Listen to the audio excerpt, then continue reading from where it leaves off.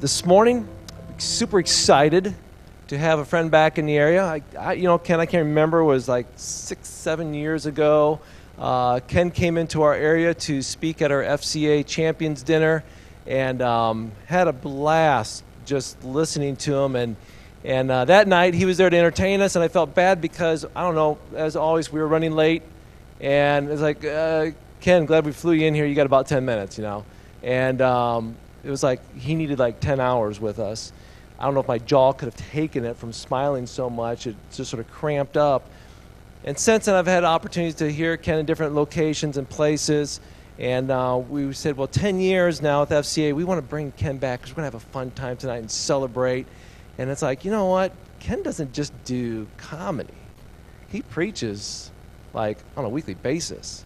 And he's always opening up God's Word and sharing truth. And it's like, Ken, you want to come to our church Sunday morning and preach Sunday morning? And because you're going to have a fun time with us Sunday night, but Sunday morning, bring God's Word. And so I'm excited to hear Ken preach this morning as he shared God's Word with you. Ken, come on up here. I want to pray for you. And it's going to be all yours. So let's go ahead and pray. All right?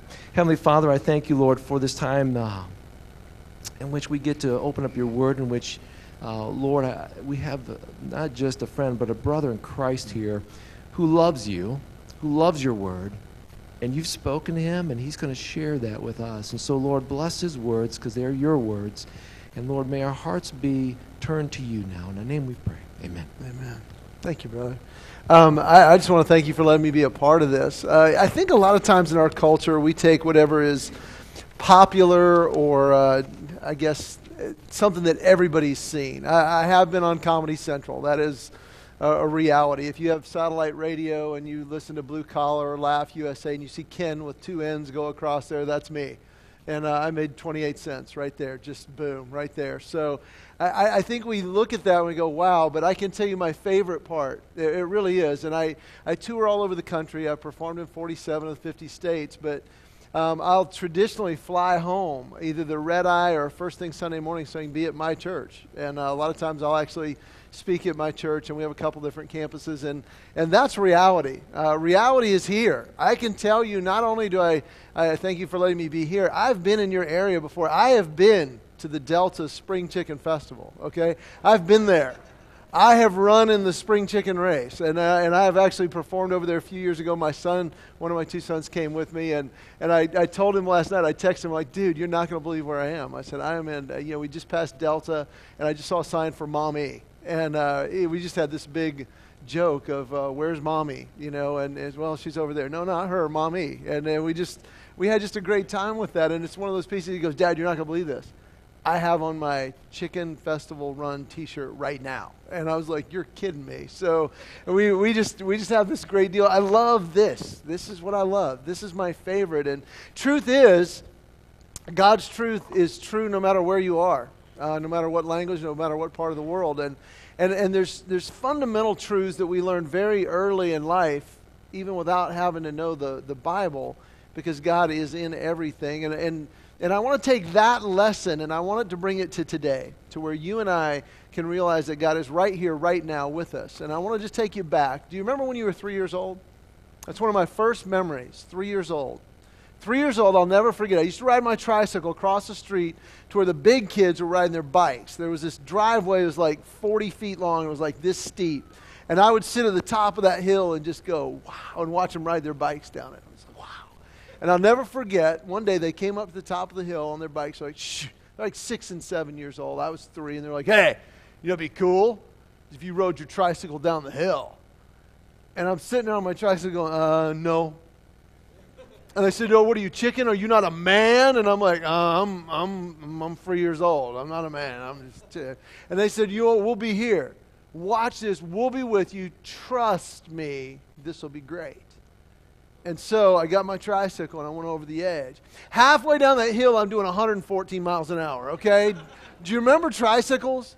The pedals are connected to the wheels. Do you remember this? And I'm sitting there hanging on for dear life, and they're just, and I'm like, ah! And I remember having two thoughts. My first thought was, I have no shoes on. That was a good thought. I thought, I cannot put my feet on the ground. That was a good 3 years old. This is going through my brain at warp speed, and I'm like, okay, second thought. I'll just put my feet on the pedals and slow it down. You put your feet on the pedals of a tricycle doing 114 miles an hour, that wheel stops. Not the rest of the tricycle, it keeps going. I went over the handlebars, and I remember just kind of go, and bam, I went the last 10 feet on my face down this driveway. Do you remember crying so hard that you make no noise and you can't breathe and your eyes won't open? Just that. And I'm sitting there just going, and I reach up and I feel the bottom row of my teeth has come out through my skin below my lip. And it's just, I know, it hurt me too, So I'm sitting there and I'm thinking, as soon as I catch my breath, as soon as I open, they will rush down and they will be here to help me. And I finally caught my breath and I opened my eyes and they were gone. And I learned at a very early age, be careful who you trust. 3 years later, they built a treehouse, 30 feet in the air. And it was at that same house in the back, and I remember climbing up the treehouse, 30 feet up. And I'm 6 years old now, and they're like, hey, man, you got to be initiated. I'm like, what does that word mean? And they're like, you got to grab a branch from the other tree and ride it to the ground. And I'm thinking, no. They're like, come on, man, we've all done it. Trust me, man, it's awesome. Trust me. Now, they hadn't done it. I found that out later. But I grabbed the branch, and I launched into the expanse. And I'm riding this branch down. Halfway down, I'm approaching Mach 2. Okay, I'm there. Something in my brain was saying, this is going to work. And then something else in my brain said, tree branches are connected to tree trunks. And I was like, woo! Ah! And it's just right here. And I moved my face. Duh! And I moved my head right at the last second. Bam! Snapped my collarbone in half. Okay. I know, it hurt me too. And so I'm laying on the ground with that same cry, just that. And when I finally got my eyes open and caught my breath, they were gone. You be careful who you trust. And you learn this at a very early age. And I also remember being very, very small. For some reason, I don't know why. I remember it was the Travel Lodge in St. Augustine, Florida, and it was the first time I'd been in a pool that did not have a shallow end. And I remember my dad being in the pool going, come on, jump. Come on, jump. And I'm like, no. And he's like, jump. Trust me. And I'm just like, okay, get closer, get closer. And if you were a little kid, or if you're a parent, the kids want you like right here, so there's no way they're going to touch the water. And he's like, no, you got to trust me. You got to trust me. And I remember terrified jumping in that water, but he caught me. And that was the transition from me to being fearful of water, to learning to swim, to enjoying water. And it's that trust. Be careful who you trust. That concept, and this verse I'm going to read you, the couple verses in Psalm chapter 3 this morning, are going to be somewhat familiar if you've been in a church for a while. If you haven't heard them before, I encourage you to take them to heart, because it's going to sound like, well, yeah, that's good. That's good church talk. That's a great verse. But what I want us to do is to transition from that into reality today. That God really is right here, right now. He really does tell us this truth so that we can take it today with where we are. It says simply this in Proverbs chapter 3, verses 5 and 6. It says, trust in the Lord with all your heart, and lean not on your own understanding. In all your ways acknowledge him, and he will make your path straight. And as I think through this, I think, okay, Lord, and this is the way I just take verses all the time. I just break them down. I'm like, okay, what does trust in the Lord with all your heart mean? What does that really mean? And I'll never forget when I was praying through this one time in my life, and this verse has come back in my life multiple times, even to today. And I'll never forget one time I was flying to San Francisco. I'd never flown to San Francisco before. Now, I fly, oh my goodness, probably 100 flights a year. I love to fly. I absolutely love to fly. And I love the window seat. I really love the window seat. I love to watch just passing by, and I love the window seat. Take off, landing, I love it all. Never flown to San Francisco, and I remember getting on this flight and sitting in the seat, and I'm like, oh, this is awesome. And I remember the middle seat was empty, and I remember going, God, I got a lot of work to do. If you can just leave that middle seat empty, that'd be awesome.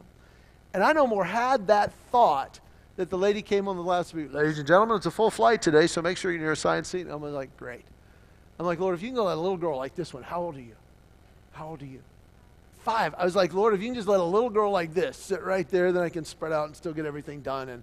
And I'm not joking. The last person on the plane was going to get the seat. The last guy coming through the door was a door, okay?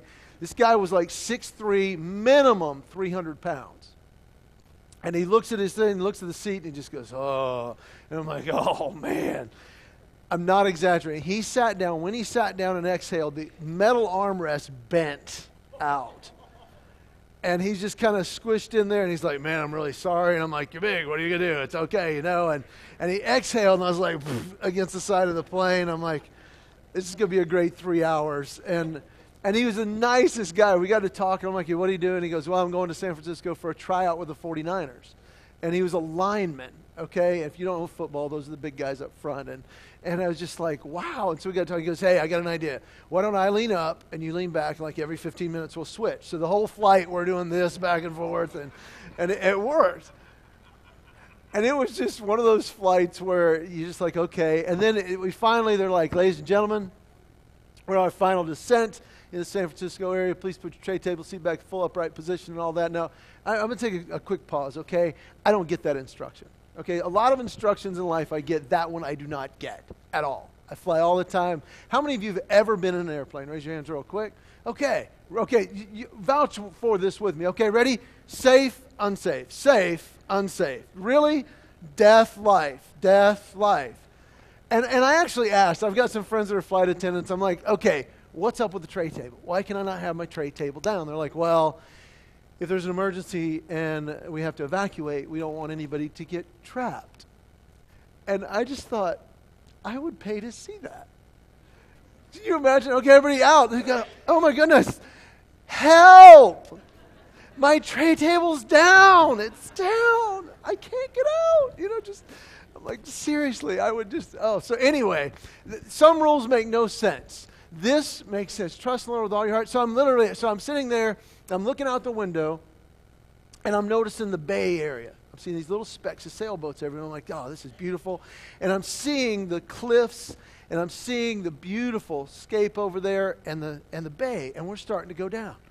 We get under 2,000 feet. We're at 1,000 feet, and I'm seeing the bay and the land and the bay, and everything in my body is going, ring the flight attendant. I didn't do it, but I wanted to go, hey, I was just looking out my window here and noticed a beautiful bay and the land over there, this beautiful landscape. I was just thinking probably one of the most important parts of the word landing is land, and it's over there. So if you'll just scurry up there and tell the pilot, turn, because the land's over there. And I didn't do it. And then we start our final descent. We're under 800, 700, 600, 500. And we're not even thinking about turning. We're just coming. I'm like, oh. We get under 300, 200 feet. I am now seeing people. I can see people on sailboats waving to us as we're going down. The only thought in my mind is your seat cushion can be used as a flotation device, okay? And I am visibly shaken at this point. And we're at 200, 100 feet. I'm like, we're dead. We are dead. Everything in my body wanted to jump at that point and run up to the front and beat on the door and say, turn. And I didn't. I sat there. Got under 100, 80, 70, 50. Out of nowhere, a runway appeared in the middle of this water. And we touched down. And I remember having a little prayer. I'm like, God, I hope you enjoyed that. Because I have to change my pants now. Okay? So, seriously. And as I'm walking off the plane, waiting to get off, God and I have conversations. They're not audible. God's never spoken to me audibly, but these thoughts and these questions come to my mind. And one of them was like, Ken, why didn't you get up? Well, I trusted. What did you trust? I trusted the pilots. I trusted United Airlines doesn't hire guys off the street with will work for food signs to fly their airplanes. And I know some pilots, and I trusted that those pilots weren't lying to me. They put in thousands of hours. You know that black case they carry with them? Do you know what's in there? It is an approach map to every runway in the world. It's in that. So if everything fails, systems all fail, they can map out, they can tell where we're going, what we're doing. But most of all, I trusted not only their training, I trusted they knew what they were doing, and they had the front window. That's what I trusted. And I remember thinking, And as I'm walking off there, God literally brought this verse to my mind. He's like, Ken, trust in me with all your heart. Don't lean on what you understand. And what God whispered in my heart is, Ken, some of the best view you're going to have sometime is the side window. You're not going to understand what's going on. You've got to trust me with all your heart, even when it doesn't make sense. And I remember just walking through that terminal going, wow. God teaches me that way. And as I'm looking through this, that lean not on your own understanding, it made sense up here. But I'm convinced until we get to a point in our life where we don't understand what's going on, we don't fully understand how much God is trustworthy. So here's my question. Today, what is the part of your life that you don't understand? What part is troubling you today? That doesn't trouble me at all. I have 3 kids, and that's like music that they're crying, I don't have to do anything. I love that. But what is that part of your life today that you don't understand? What's going on? What circumstance?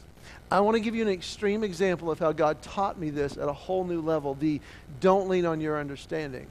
April 27th of 2007. Do you remember where you were? Probably not. It was April. How many years ago? 7 years ago? No. I'll never forget where I was. I was at P.F. Chang's with a friend of mine on tour out in Colorado Springs. Why do I remember that? Because I got a phone call from my wife. She said, Kennedy, she was our daughter. She is our daughter. She's 10 now, but she was 3 at the time. She said, Kennedy's running a fever. She says her legs hurt. I'm going to take her to the doctor. I'm like, great call. Good idea.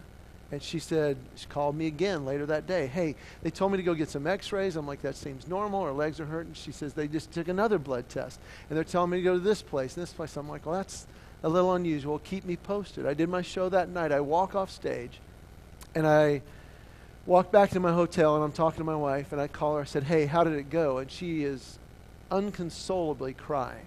I'm like, whoa, what's wrong? And she said 3 words that no parent should ever have to hear. She said, Kennedy has cancer. And my whole world turned upside down at that moment. I just went numb. And I went to the Colorado Springs airport. There were no flights late. I rented a car. I drove to Denver. I flew all night. And I landed, and I walk into a room at the Children's Hospital in Atlanta where we would live for the next 2 weeks, and we would revisit countless times in the next 2.5 years. And I remember just going, what is going on? My daughter had acute lymphoblastic leukemia, which in my mind is just spinning going, she's never been sick a day in her life. She's the healthy one. She's never been sick. And fast forward to the point of just total loss and lack of understanding. We started intensive treatment, and several weeks passed by. They will tell you that they insert a port into their chest so they can put the chemo in and the different meds as they go. And I'll never forget one span of time. They said, now here's the deal. She has a port. She has chemo. There's complications. If she has a fever, you have to bring her to the emergency room because there could be an infection in her port, which has a line to her heart, and within 24 hours she could be gone. And it's like, wow. And this is our daily reality.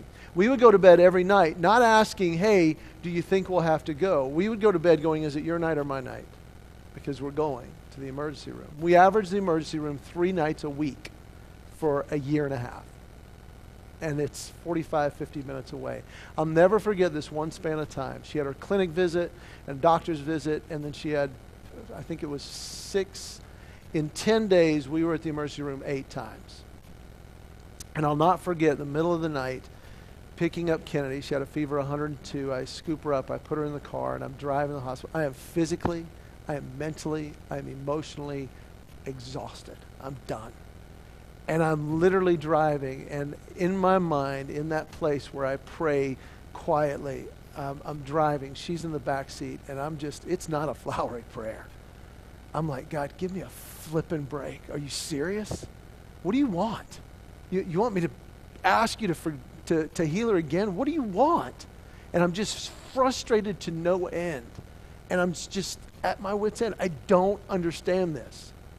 I mean, I'm not even asking you to heal her completely. Just give us a night. Give us one night where we don't have to deal with this.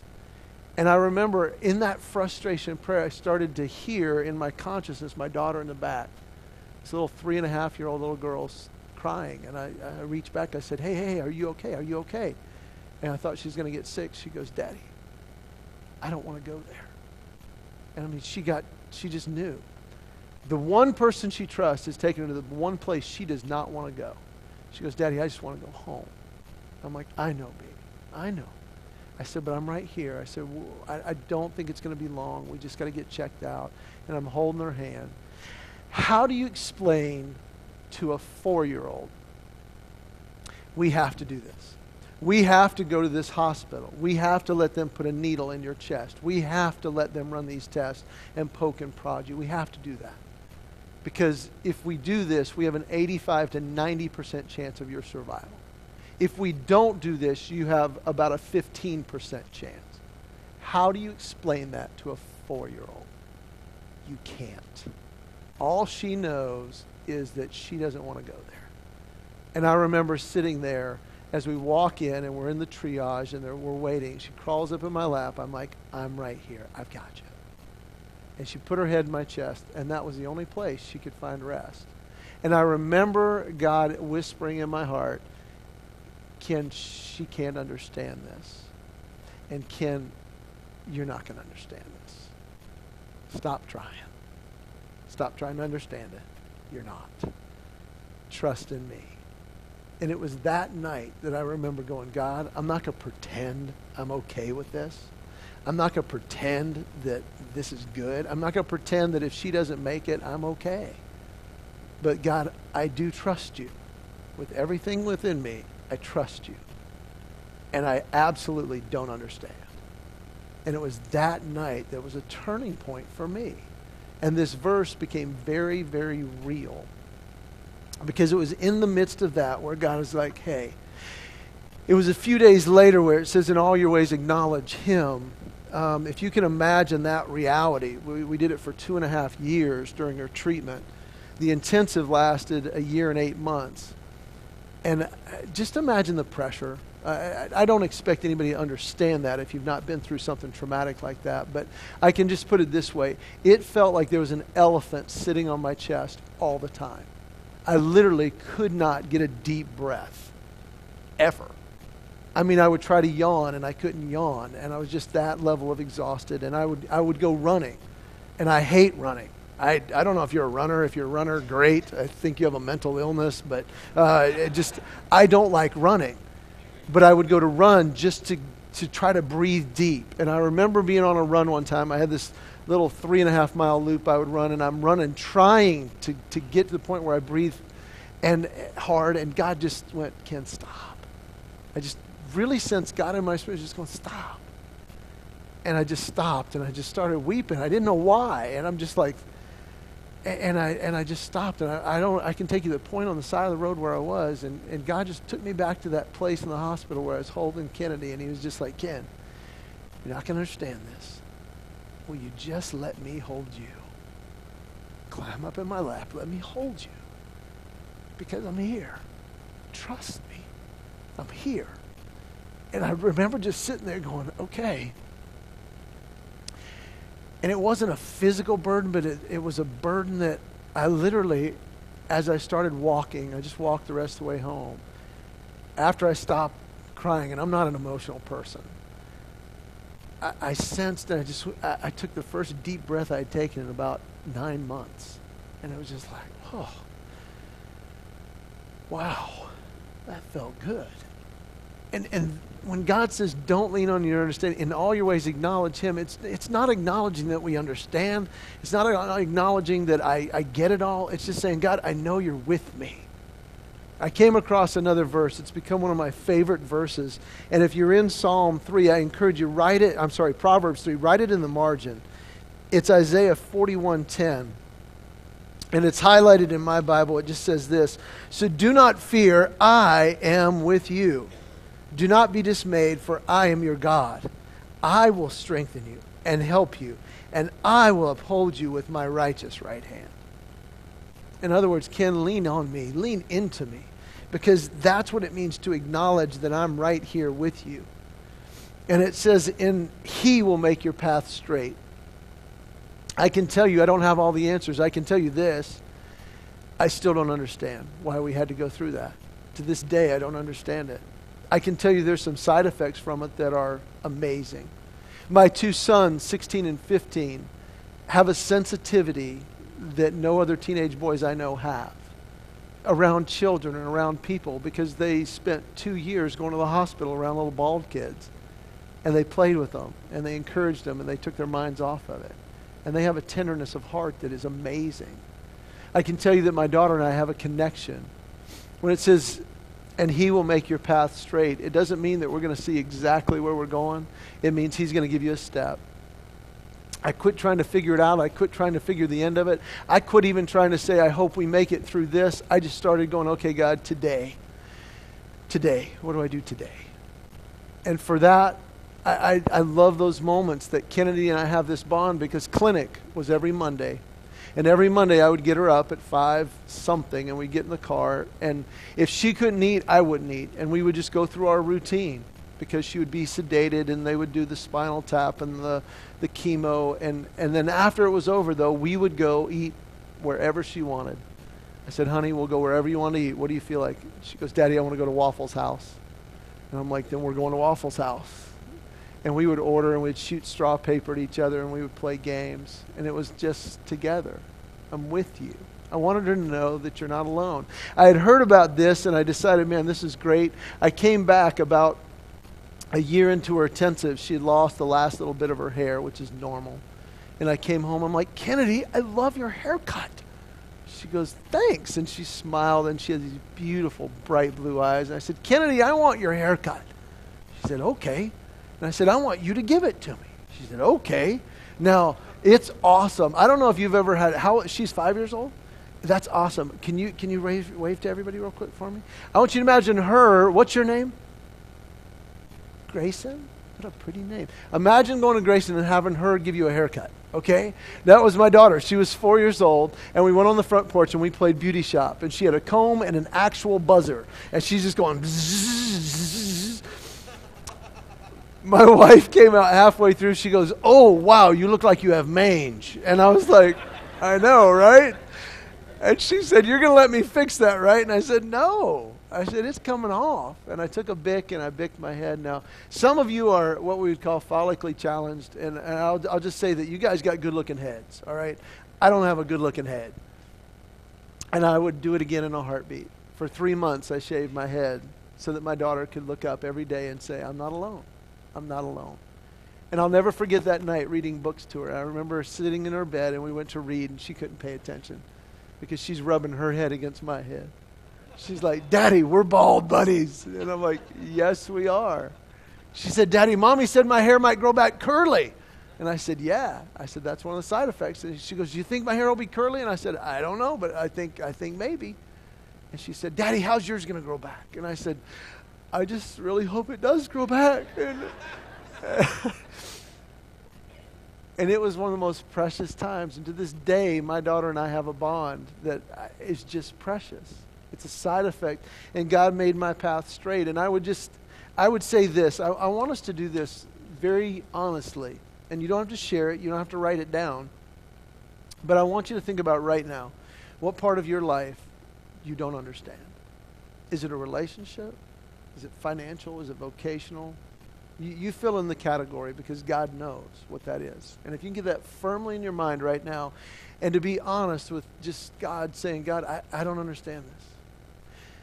And it's frustrating, but God, do you really care? When you say, don't worry because I'm with you. Don't be dismayed because I'm your God. Do you mean that? And that you're going to strengthen me and you're going to teach me through this? Really? Because I know he does, and I know he will. And if I can share this one last story with that, and then I'm going to ask you and I to just pray, and Ben's going to come up and do a song in just a minute. But I'll never forget being a young kid. I remember I played football for a couple years when I was really small. I was the middle linebacker for the 65-pound Smyrna Jets, okay? That was my peak of my football career right there. And I'll never forget 2 weeks in particular. Now, my dad wasn't into the politics of Pee Wee football. He was the one who sat up on the bank, and he would watch the games. 1 week, we had won by like 4 touchdowns. And I remember walking up, putting my pads in the trunk, and sitting in the car and driving home, and my dad would just go, "Hey, you played a great game." And I would tell him like he wasn't even there. I'm like, "Yeah, I got 5 tackles and 2 sacks and 1-by-4 touchdowns. It was awesome." He says, "Yeah." He said, "But do you remember the last play of the game?" I'm like, "Oh, yeah, they ran a reverse, and the guy was gone. It was okay, and we didn't catch him, but he scored, but we ran 1-by-4 touchdowns." The coach just said it was great. And it was like, okay. He said, "Yeah," but he says, "You know what? You're my son." And he says, "You know what? I don't care what the other guys do." And he says, "But you're my son. You never give up." He says, "You don't know what can happen." He said, "They could have scored, got an onside kick and scored, got an onside kick and scored, onside kick and scored, onside kick and scored, and they could have won." Now, if you watch Pee Wee football, you know that's a possibility. Okay, so he said, "But you just remember you never give up. You never give up." I'm like, okay. He said, "You played a great game. Go tell your mom." I ran inside and I told my mom, "Hey, I got 5 tackles and 2 sacks. We won by 4 touchdowns." Next week, it was the exact opposite of the previous week. We were losing by 4 touchdowns.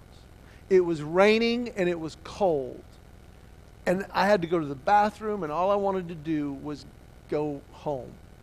All our quarterback had to do is take the snap, take a knee, clock runs out, we go home. He fumbles the snap. The other team gets the ball, we got to go on the field one more time. I'm just like, oh, man. I'm standing there in my middle linebacker position. I'm making the reads. They go this way. It's a sweep to the wide side. They cut us off, and the guy's gone. And I remember running through the mud. And I remember in my mind in slow motion, I remember running through the mud and the guys on my team stop. I remember the scoreboard clicking down to 0. I remember the rain. I remember seeing out of the corner of my eye the coaches throwing down their clipboards and turning around. I remember all this. And I remember a little voice in that little white helmet with green stickers. It said, "You never give up." And I took off. I ran faster than I'd ever run in my life. I closed the gap from 20 yards to 15, from 15 to 10, from 10 to 5. From 5, I had his jersey in my fingers, and this would be such a cool story if I actually caught the guy. Right there. And I remember being at the goal line, and I had his jersey right there, and the horn went off, and the referee held up his hands and blew the whistle, and I stood there. And I remember going, it didn't work. It didn't work. And then I got embarrassed, and then I got mad. And I don't remember anything the coaches said. I just remember going up that hill and slamming my pads in the trunk. I remember slamming the door and sliding into our Plymouth Valiant. It was a real car. And I remember tucking my head down and sticking my lip out and telling me never give it. I was just mad. And my dad started the car. I never looked up. You could hear the rain tapping on that metal roof. And I just remember my dad we started driving. He said, "Hey, you played a great game." And I snapped. I just went, "Were you at the same game I was at?" And he was like, "Yes." I said, "We were the green team." And he said, "Do you remember the last play?" Wrong question. I said, "Yeah, I remember the last play. He didn't stumble, he didn't trip, he didn't fumble, he scored. We lost by 5 touchdowns. And my dad got real quiet. And you don't raise your voice to my dad. So I tucked my head back down. I'm like, great. Got beat, now I get beat. This is great. I'm just embarrassed and mad. And my dad, he said, "Hey, that doesn't matter." I'm like, "It does matter." He goes, "Yeah, but that's not what's important." He said, "What's important is," he says, "I don't know if there's been a time in my life I've been more proud of you than right now." It's one of only 2 times in my life I've heard my dad say I'm proud of you. And I'll never forget it. He says, "Because when everybody else gave up, you did not." He says, "You finished it." And I'm like, and I didn't understand that. I genuinely didn't understand, but I looked up out the window, and I noticed we weren't going home. I said, "Where are we going?" He says, "We're going to McDonald's." Now, you younger guys can't understand this. This was back when restaurants weren't everywhere, okay? McDonald's was a huge treat. And we drove to McDonald's. Now, we never got to order anything. My dad would usually say, "Small burger, small fry. You want a Coke or a Sprite? Can I have a Coke? Small Sprite." Okay, I mean, we never got to order anything. And I remember walking up to this counter, and the lady goes, "Hi, welcome to McDonald's. Can I take your order?" And my dad didn't say anything. And she leaned forward, and she's like, "Can I take your order, please?" And I'm like, "He's going deaf, but that's okay. I'm at McDonald's." And he looked over, he said, "Go ahead." And I'm like, "What do you mean?" He pointed at a menu that has not changed in 70 years. And he goes, anything you want. I'm like, anything? And he's like, anything. I'm like, I want a Big Mac. He said, a Big Mac. I said, I want 2. And he said, I want a large fry, large chocolate shake, and a large Coke. And he said, whatever he wants. I had this mountain of food in front of me, okay? I'm 65 pounds. I'm in 2nd grade, and I'm sitting here going, I'm sitting here, and I ate every bit of it. I have never been so miserable and so happy at the same time. I got my bloated stomach, and I'm thinking, I didn't give up, you know. And in the history of the world, nobody will ever know that the Smyrna Vikings beat the Smyrna Jets by 5 touchdowns. But I will never forget that I trusted my dad when it didn't make sense. And in the end of the game, it didn't make sense. And I can tell you this, I don't know what you're going through. I don't know what your issue is right now, but I can tell you this. If you trust God, one, he will show you the next step.